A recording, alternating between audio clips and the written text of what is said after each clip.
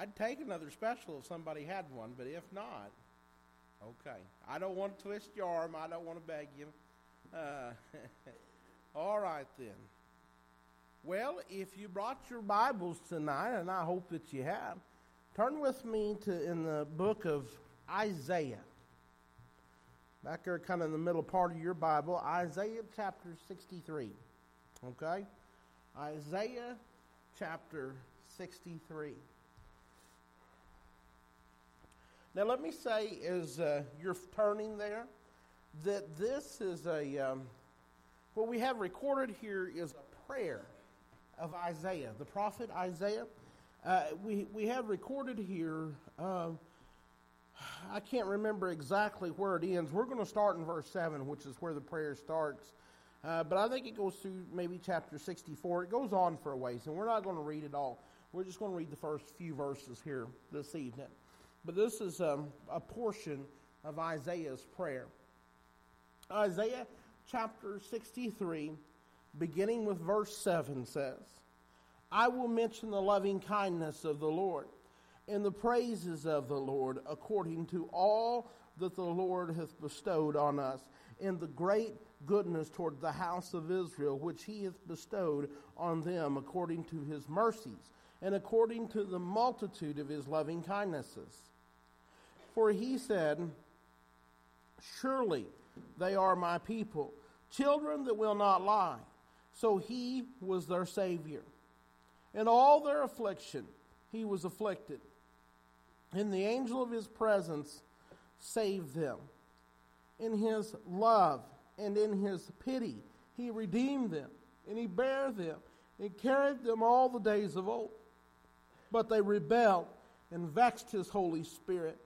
Therefore he turned to be their enemy, and he sought against them. Then he remembered the days of old, Moses and his people, saying, where is he that brought them up out of the sea with the shepherd of his flock? Where is he that put his Holy Spirit within them, that led them by the right hand of Moses with his glorious arm, dividing the water before them, to make himself an everlasting name, that led them through the deep as a horse in the wilderness, that they should not stumble, as a beast goeth down into the valley. The Spirit of the Lord caused him to rest. So didst thou lead thy people to make thyself a glorious name. Will you bow your heads with me? Let's go to the Lord together in a word of prayer. Heavenly Father, Lord, we just humbly come before you. We thank you, Lord, for the good day and for the many blessings. Thank you for the opportunity you've given us to gather here tonight to study your word, to lift up our voices to you in praise, to sing of your glorious works and wondrous things that you've done, to worship you together in spirit and truth, Lord, to proclaim your word, for your word to be preached tonight, Lord God. We thank you, Lord, for the opportunity we have to gather here, for the roof you put over our head, the nation that we live in, the freedom that we have, Lord God. Oh, you've been so good to us. Every breath that we draw, it's a gift from you. But we thank you most of all for your Son, Jesus, Lord God, that you sent him and give him, so that we might have life and have that life eternally and abundantly. Lord, we're not worthy. We don't deserve it. Lord, and we could never. Not in a million years could we do enough to repay you or even to thank you like you deserve. And God, you knew that, but Lord, you done it anyways. You give the best that you had to offer. You sent your only begotten Son to die on Calvary's cross for our sins, for our wrongs, for the things that we done in rebellion against you. Lord, that's how much you loved us. And Lord, my heart's desire is that no one would leave here tonight without realizing that. Lord, my prayer tonight is that every single person here would leave here tonight knowing how great a love that you have for them, how much that you care for them, that in spite of their rebellion, in spite of everything that we have done, that you still love them, you still care for them, you still have a place for them. And so, Lord, my prayer tonight is that you would move amongst your people in a mighty way. God, that you'd stir our hearts. Lord, that you'd lift us up. God, that you would encourage us here tonight. Lord, that you'd have your way and your will in our midst here in a mighty way. Lord, I'm asking that you would just come in and do what only you can do here tonight. God, you know the hearts of each one that is here. There's nothing that is hidden from you. Nothing that you don't know. Nothing that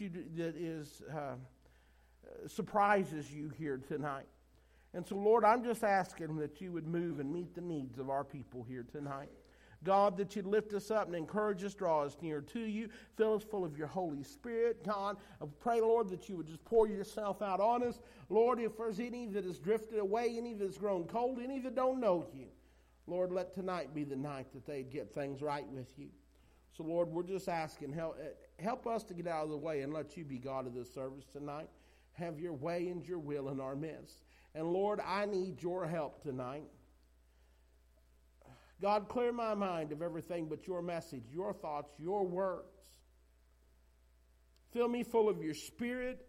Lord, anoint me from on high. Pour your holy unction out upon me. Lord, my desire is to preach your word in a way that pleases you and brings you glory. And I can't do that without you. I need your help tonight. I need your empowering.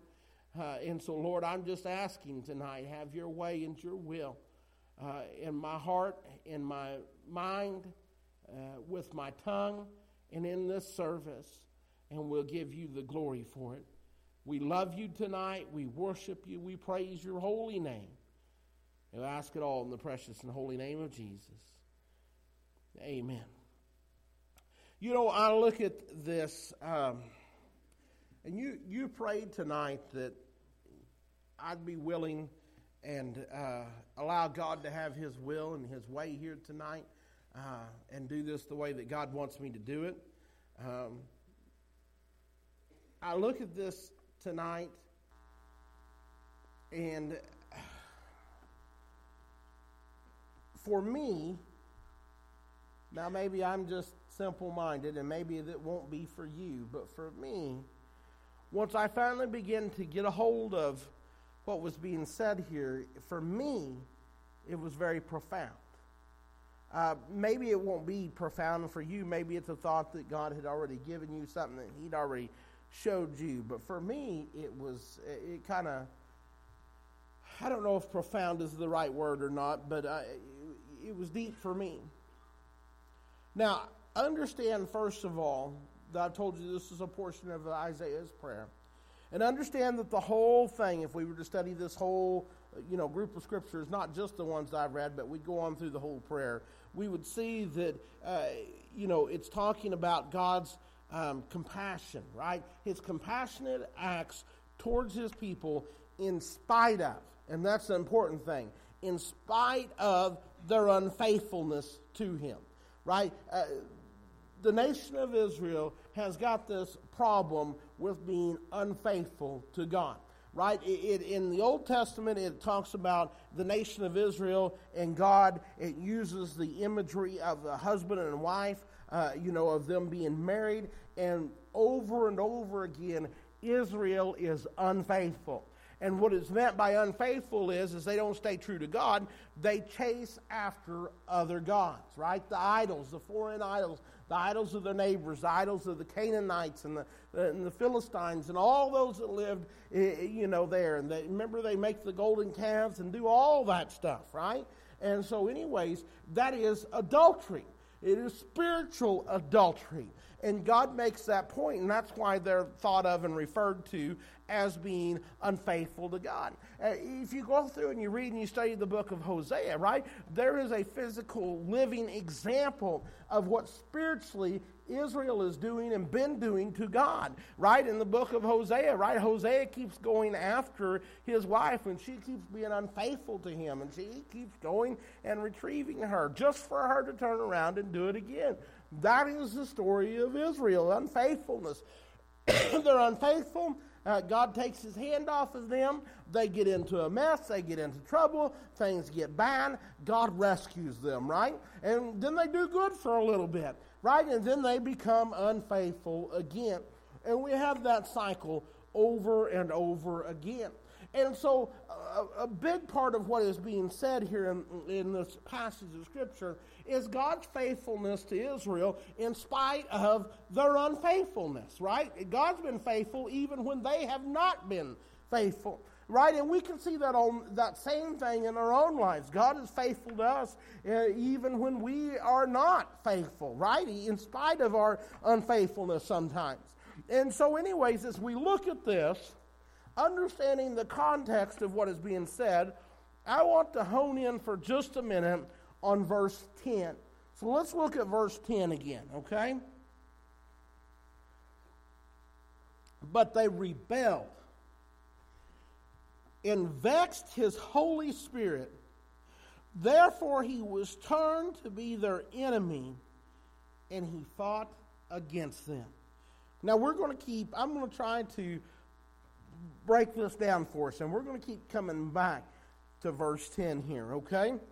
So, the first thing that I want to talk about is it talks about God providing his Holy Spirit, right? His Holy Spirit is talked about here, that they rebelled, they vexed God's Holy Spirit, and so anyways, let's look at that for a minute, okay? So our Lord has provided, excuse me, the Holy Spirit to us to aid us in our walk, right? Let's bring this to us today.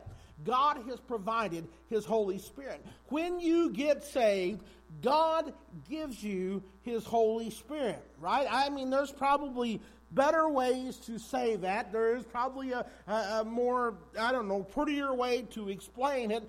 But really what it boils down to is whenever you finally really, truly get saved. Now, there's a lot of false salvations that take place. I mean, that's just the truth. There's a lot of times people make the trip down the aisle and to the altar, and they leave the same way that they came, right? They come for the wrong reasons, right? They come, their heart is not right, or they come, maybe they do come with a conviction and for the right reason, but they get here and there's some things that they're just not willing to let go of. There's some things that they're not willing to surrender to God, right? They're not willing to turn it over to him. They're really, really not really.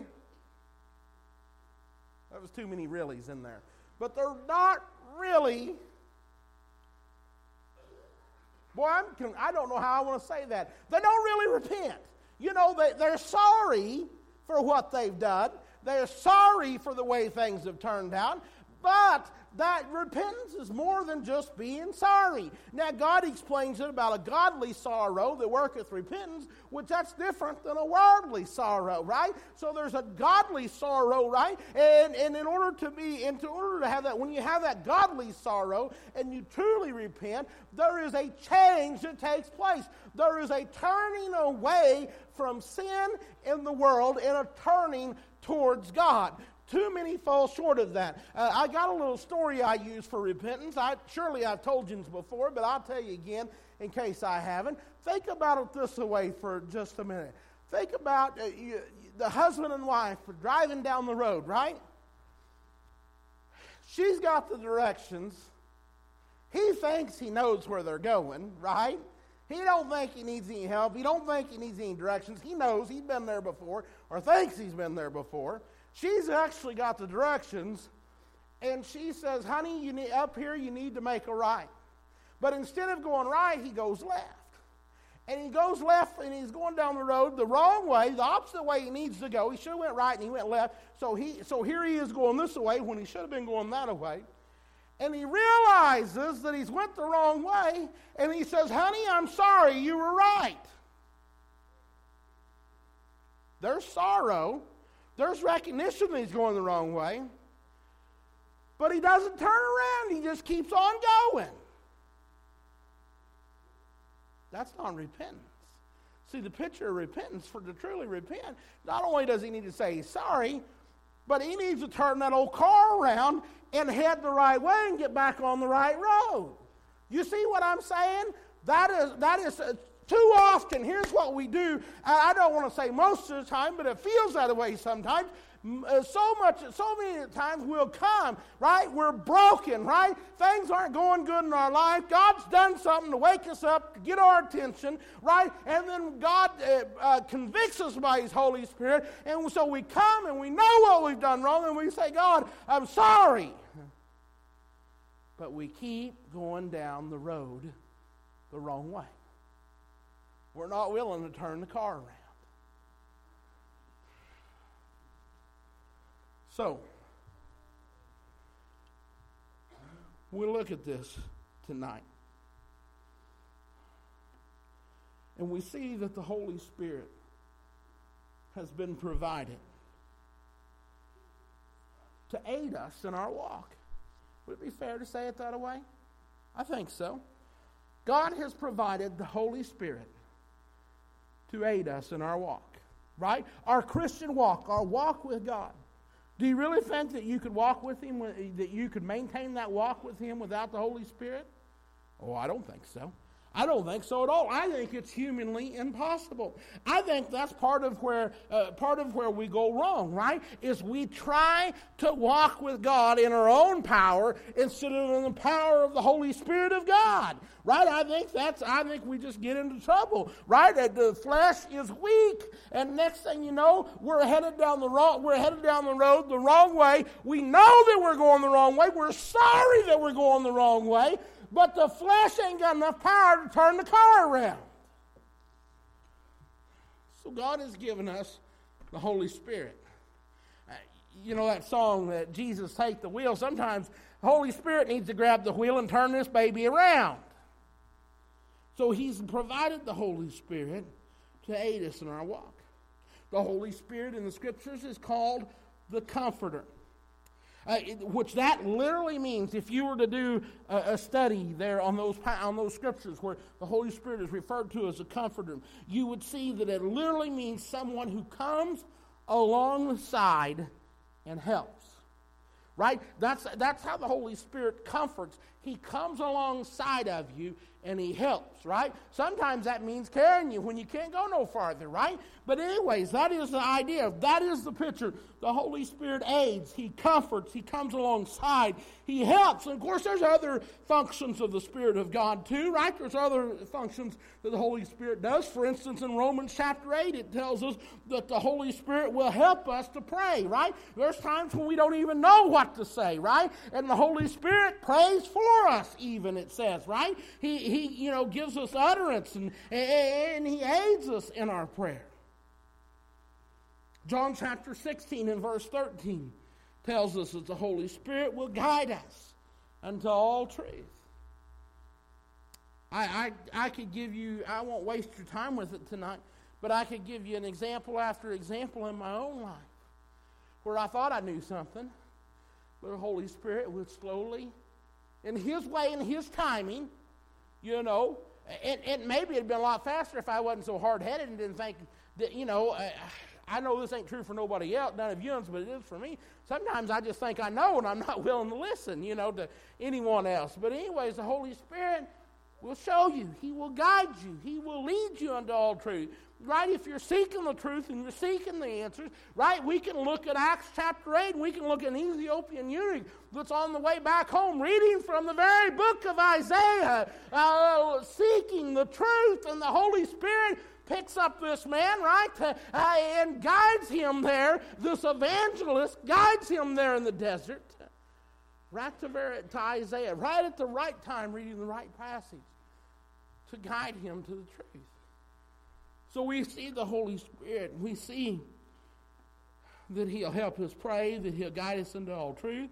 John chapter 15 and verse 26 tells us that the Holy Spirit testifies to us of Jesus. That's His job, is to point us to Jesus. That's what He does. It's not all about Him. It's all about Jesus, right? We need to listen to me. If you're doing something, and so many times people will say, well, it's the Spirit working through me, or the Spirit is leading me, or the Spirit is guiding me. Look, if it's not testifying to Jesus and it's not pointing to Jesus, it's not God's Spirit doing it. Might be your own will or your own spirit or your own flesh. Holy Spirit testifies to us and to the whole world of Jesus. Titus chapter 3 and verse 5 tells us that the Holy Spirit is who regenerates us and who renews us. Right? Bible teaches that when we get saved that we're a new creature in Christ. Right? I started talking a while ago about that trip. So many make the trip. Right? But they don't really repent. Right? They don't really have that change of heart. They're sorry. They're sorry for the way things are, but they're not really renewed. They're not really regenerated because they don't really repent. They don't really turn loose of it. They don't really turn it over to God. But it is the Holy Spirit who comes in whenever when you're finally willing to let it all go, and when you're finally willing to turn the car around and head in the right direction, and when you're finally willing to surrender it all to God, it is the Holy Spirit that comes in and makes you a new creature in Christ. It's not you turning over a new leaf. Because if you turn over a new leaf, it ain't going to be very long, and it's going to be just as rotten as the old leaf. The Holy Spirit of God that regenerates you, renews you, makes you a new creature in Christ. The Holy Spirit is the one who helps us build and live the Christian life. It's through the power of the Holy Spirit that you and that I can be transformed into the image of Christ. That's what it means to be a Christian, is to be Christ-like.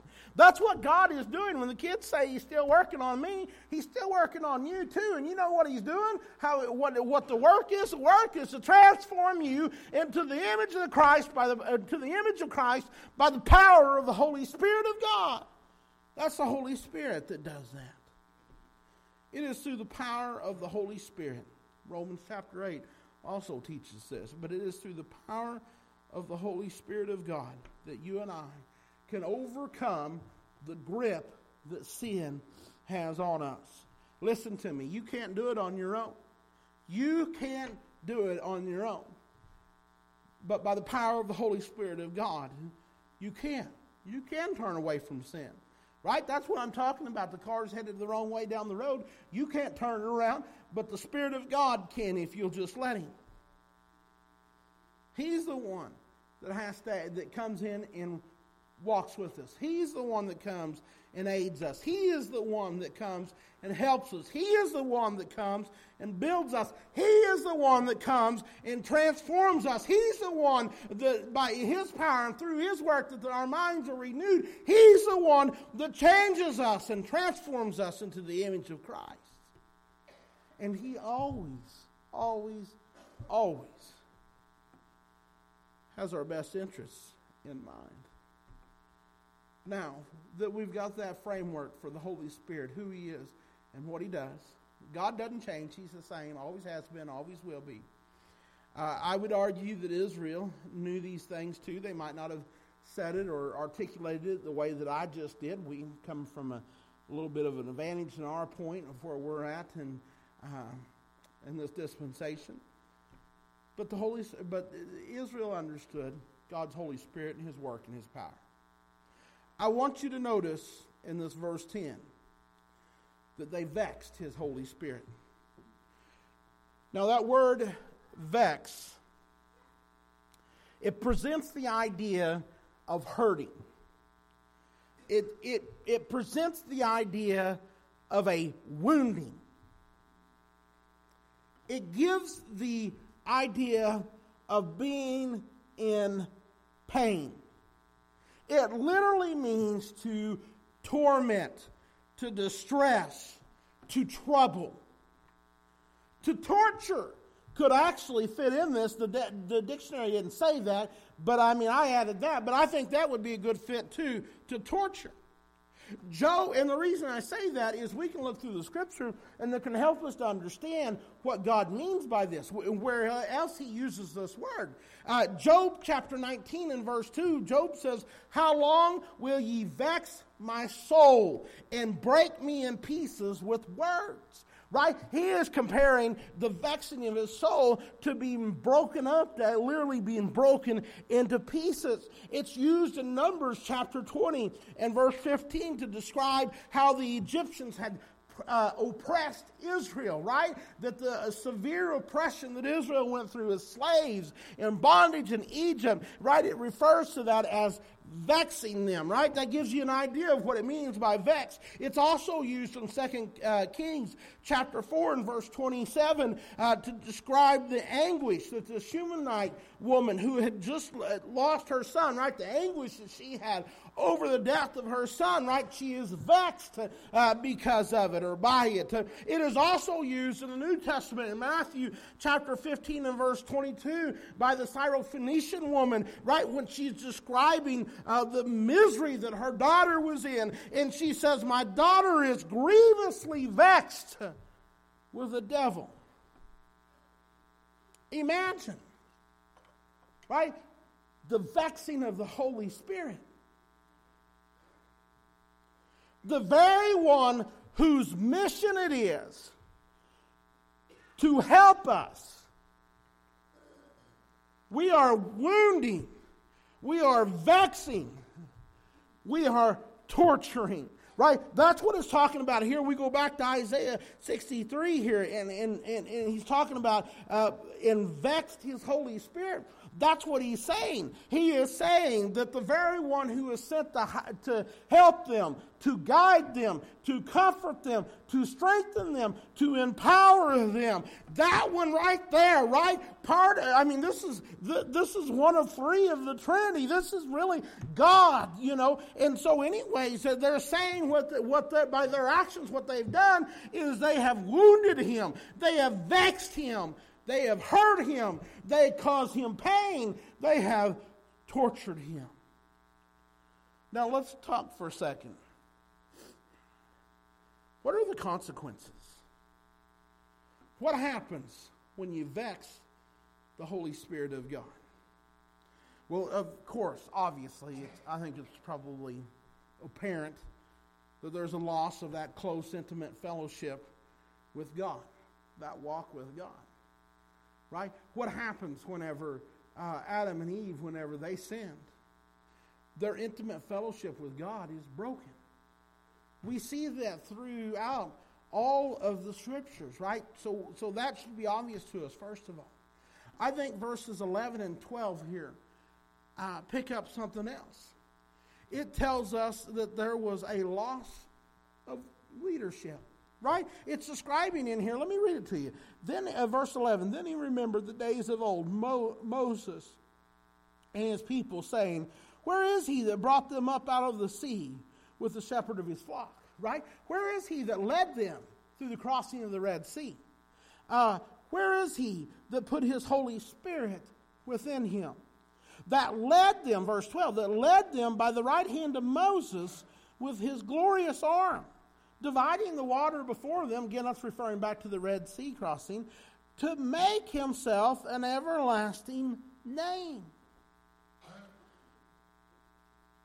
One thing that happens when you vex the Holy Spirit of God is not only do you lose that close, intimate fellowship with God, right?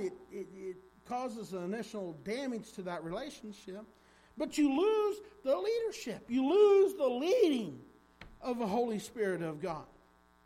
Even though the people saw Moses as the leader, right? Understanding the scriptures here, the Bible tells us and makes it clear to us that it's the Holy Spirit that was actually guiding them and influencing them.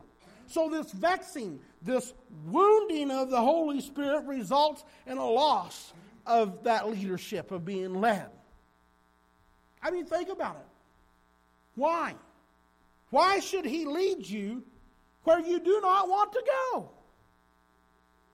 Why should he lead you to higher ground? That's how we like to think of it. Why should he lead you to higher ground when you're determined to wound him? What else are the consequences? Verse 13. I think verse 13 tells us that there was a loss of protection. Verse 13, that led him through the deep as a horse in the wilderness, that they should not stumble. That they should not stumble.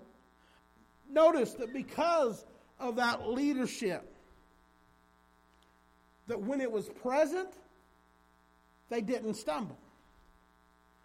The Holy Spirit, you realize this, right? He is working ahead of you. He's moving ahead of you, right?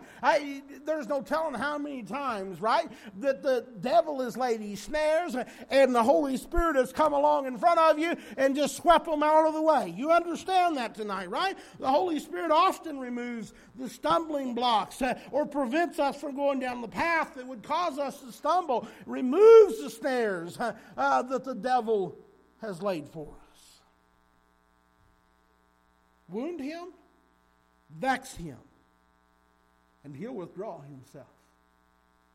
And he will leave you, or that will leave you. You've done it to yourself. Without spiritual eyes, without his enlightenment, completely blind and open to the attacks of the devil. What else happens? I think verse 14 tells us that it says to us that there's a loss of rest also. Verse 14, as a beast goeth down into the valley, the Spirit of the Lord caused him to rest. So didst thou lead thy people to make thyself a glorious name. You know, I'll just say this quickly. I don't want to keep you here all night, but spiritual restlessness comes when we wound or vex the Spirit. I've seen too often in my ministry people who are resisting the Spirit of God. When you resist the Spirit of God, you vex him. They are vexing the Spirit of God, and I'll tell you something, it becomes obvious. God may not reveal to me what it is that they're supposed to do or need to do or what's going on, but you don't have to be around them very often, and it becomes obvious. They do not have peace. They do not have rest. They are not experiencing the joy of the Lord. They're miserable in that condition. There is no rest in that condition. And here's the thing, I said there was something for me was eye-opening. Look back at verse 10 for a minute. But they rebelled and vexed his Holy Spirit. Therefore, now listen to this part, right? I've explained the vexing of the Holy Spirit. When they vexed his Holy Spirit, listen to what happens. Therefore, he turned to be their enemy and fought against them. The Holy Spirit turned to be their enemy, and the Holy Spirit fought against them. It is saying that the Holy Spirit becomes their enemy whenever they vex him. Think about it. The very one that was sent to help them was turned to be their enemy and fought against them. Right? We often like to quote Romans 8:31 and say, if God be for us, who can be against us? But I think that sometimes we need to be asking, what hope is there if God be against us? Do you understand me tonight? Now let me go ahead and put the rest of this together, and we'll circle back to this in a minute. I think it's important that you understand what causes the vexation.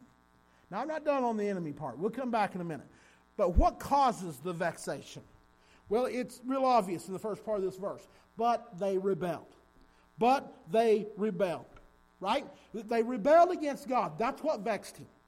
The word rebelled represents the idea, of course, of rebellion, of opposition, of resistance, of disobedience, right? Rebellion against God, it tells us here, wounds or vexes his Holy Spirit. You know, as a pastor, it bothers me so much when I see Christians go against the things of God. It especially grieves me when I think of all the wonderful and good things that God wanted to do through them. All the things that could have been done for the kingdom of God, the people they could have reached, the glorious things that we could have saw happen. But now it's been forfeited because they would not obey the Lord. You listen to me tonight. Rebellion is just that. It's rebellion. You can't justify it. We try to justify it. We justify rebellion all the time. But listen to me, rebellion is still rebellion, and it vexes the Holy Spirit of God. Now, you might think that it's a small thing and that it's a small matter. But listen to me. Rebellion in any form is a major issue that God must deal with. I'm talking about rebellion against God and against what God is trying to do. Look, it could be something as simple as a dress issue. Right? Ladies, God, the Holy Spirit of God could just be simply nudging you to cover up a little bit. And yet you rebel against, maybe you rebel against Him. You know what I'm saying? And think, well, this is the style. This is the fashion. What's wrong with it, right? Listen to the world a little bit and say, you're not going to shame me, but it's the Holy Spirit of God that you're vexing. It's not some prudish preacher that you're snubbing your nose at. It could be something a little deeper. Well, really, it is something a little deeper. It could be a heart issue. It could be an attitude issue. Hey, listen to me.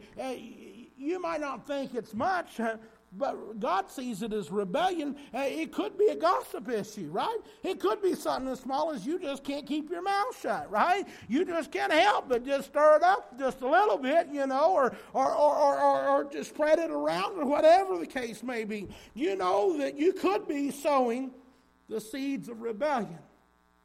And God's not pleased with that. You do know that one of the 7 things that God hates is someone who sows discord among the brethren. That's Proverbs chapter 6 and verse 19. Listen to me, this rebellion, it could be a giving issue. It could be that you're just holding on to your wallet a little too tight. Right? It could be that you're thinking, well, I need that. It could be that you're thinking, well, I can make better use of that. I know how to handle that better, right? It could be that you don't agree with something, right? That there's some issue or something, that some decision made or whatever, and you're not in a total agreement with it. Whatever it is, it could be that you've got a little bit of a greed problem. It could be the love of money. And you might think, well, it's not a big deal. It's just a few dollars. What's that to the one that owns all the cattle on 1,000 hills?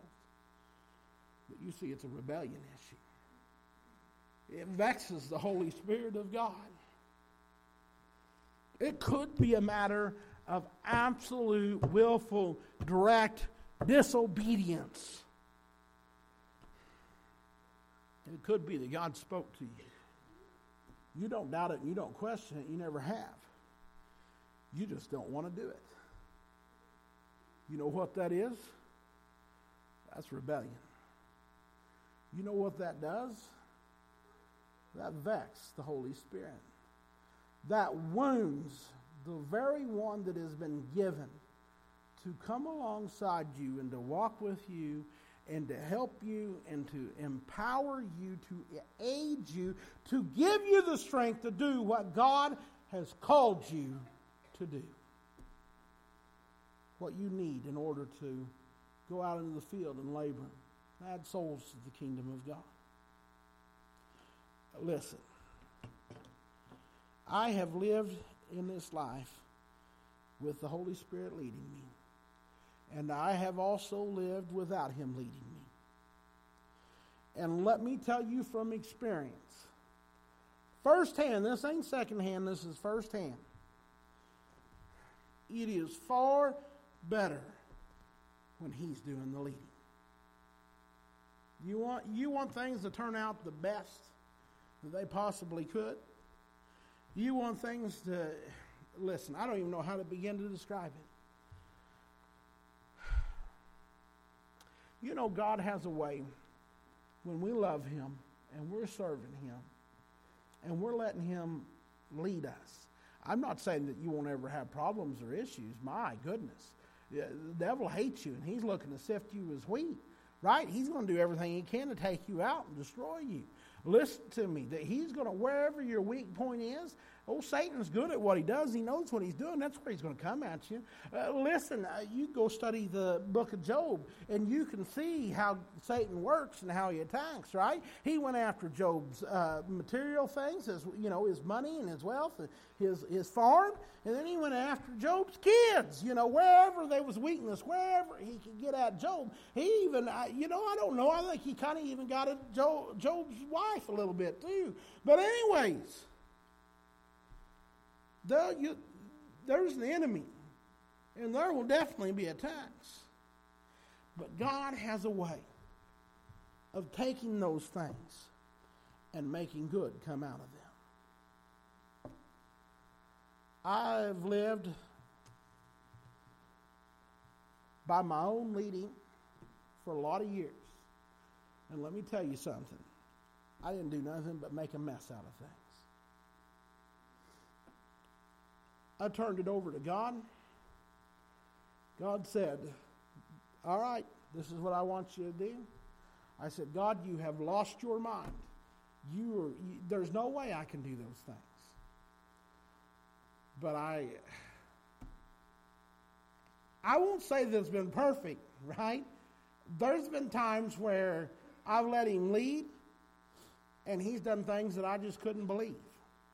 And there's been times where I've tried to take the reins back, and as you can guess, things didn't turn out so well whenever I done that.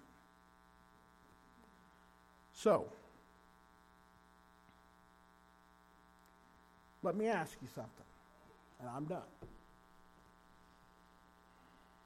Do you wish to have God as your enemy?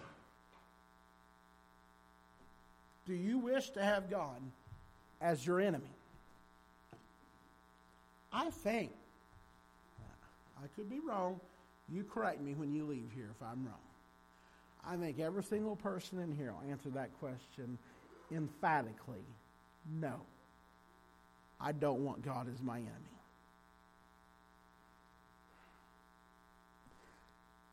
If that's the case, then I want you to consider the question that I just asked you. Do you want God as your enemy before you decide to disobey God the next time? The next time the Holy Spirit is prompting you and trying to lead you and guide you and direct you. The next time that, things come along and the flesh comes up and you are considering rebelling against God, right? That's what led to the vexation, the rebellion against God, right? The next time you decide or have the temptation to rebel against God, remember the question. Do you wish to have God? Do you want to have God as your enemy? And let me throw one more out to you, and then I'm done. I want you to remember that also before you encourage someone else to disobey God too. We've got to be so careful. We live in there is such a spirit of rebellion. I don't know how else to describe it or how else to say it. But there is such a spirit of rebellion in our culture, in our society, and so many, right? It just seems like it's to the point where the message is being conveyed to us and to our children too and our grandchildren that it is the right thing to do to rebel. To rebel against anything. Rebel against everything. And when it gets really serious, now look, I mean, you're probably stupid when you rebel against your parents and things like that. But when it gets really serious is when you rebel against God. Because you know what you're doing? You are vexing the Holy Spirit of God, and you are flipping things around, and you are making Him your enemy when you do that. Will you stand to your feet?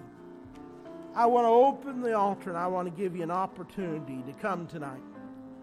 Spirit of God dealing with you, would you come tonight?